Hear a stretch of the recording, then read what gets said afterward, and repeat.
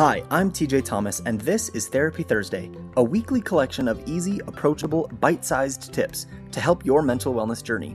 As a clinical therapist, I've spent thousands of hours working with clients, and now I want to bring the therapy love to all of you. Let's go!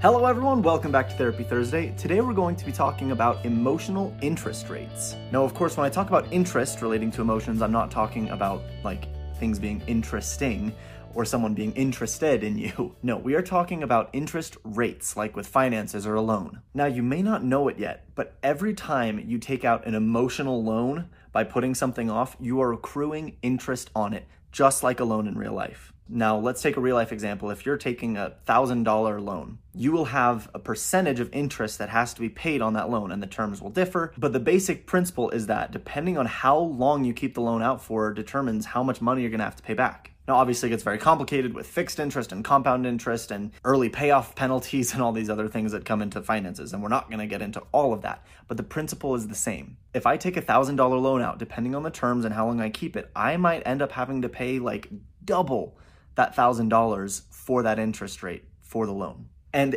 any financial planner will tell you that avoiding interest on loans is the number one way to keep yourself out of debt.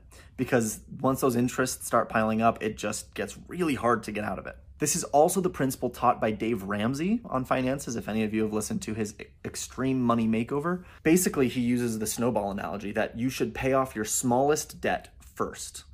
And then once that's paid off, all the money you were putting into that small debt and the interest building on it, now you can roll over into your next big debt. And then once that paid off, into your next one, and targeting one at a time until you get this snowball effect that you have all of this finances freed up from your other debts to pay off your bigger ones, to pay off, the mortgages and the car loans and those sort of things. So why am I giving you a finance lesson? Emotions work incredibly similar to finances. We are able to take out an emotional loan on something every time we put off dealing with whatever we're going through. Those emotions don't go away, just like those debts don't go away. We're just able to stall them out for a bit by taking out a sort of emotional loan. But every emotional loan has emotional interest rates. The quote that I heard that I really like for this is that avoiding short-term discomfort creates long-term dysfunction. In other words, if you are putting off an uncomfortable conversation or confrontation or boundary setting that needs to happen, all you're doing is pushing that out longer and longer and longer and creating long-term dysfunction, creating larger and larger interest rates that by the time you actually get around to dealing with it and working on whatever that thing is, it is going to have gotten so much bigger of a problem than it was if you had managed it at the beginning. This is what happens when we numb ourselves out with addictions, when we are using food or drugs or sex or anything else to not have to deal with our emotional problems. This is what happens when we don't set boundaries properly with someone and we just continue letting mistreatment happen longer and longer until it becomes this huge thing that just can blow up in our faces. Avoiding emotional interest rates is a key part of self-care. A lot of people talk about self-care and, we kind of have this image of pampering and getting massages and a day at the spa or whatever else. And I'll be the first to admit, I love a good massage. But that's not what self-care is really all about.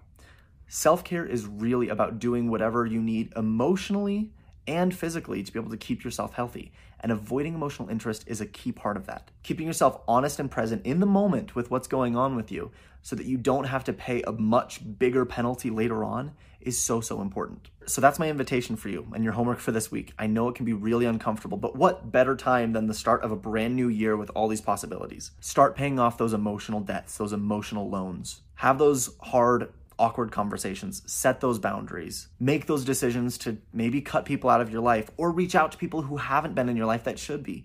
Do whatever it is that you've been putting off so that you can avoid paying a heftier price later. And I'll add this in here that sometimes just like getting out of debt means hiring a financial consultant or a financial advisor, it may mean finding a therapist to help you get out of emotional debt. So that's our Therapy Thursday for today. Thank you as always for joining us. As always, send me a message with any questions or concerns or topics you want to see on a future episode. And with that, I'll see you next week.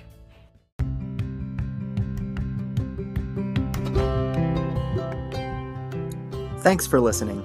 Please remember that this podcast is for educational purposes only. It is not therapy and should not replace treatment by a licensed mental health care professional. For more therapy tips, follow me on Instagram @TJCounseling. Thanks.